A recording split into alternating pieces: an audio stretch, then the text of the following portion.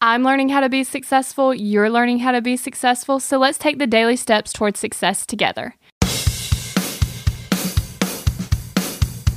Dead fish do not work toward their goals.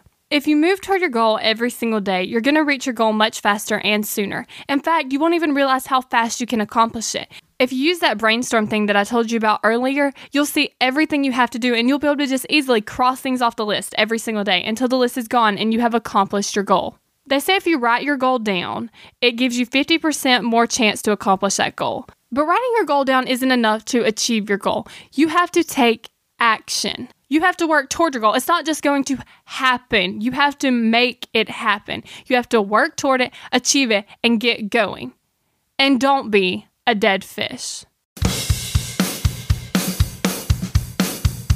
We're in this together, one step at a time. Have you found yourself Googling, how do I stop procrastinating?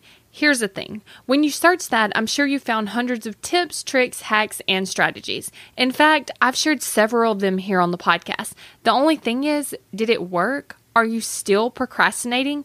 If you are, then what you need isn't another hack.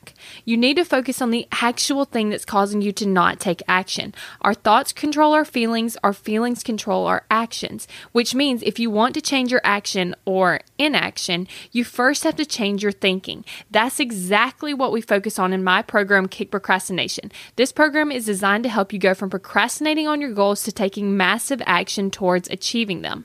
So go to kickprocrastination.com to sign up.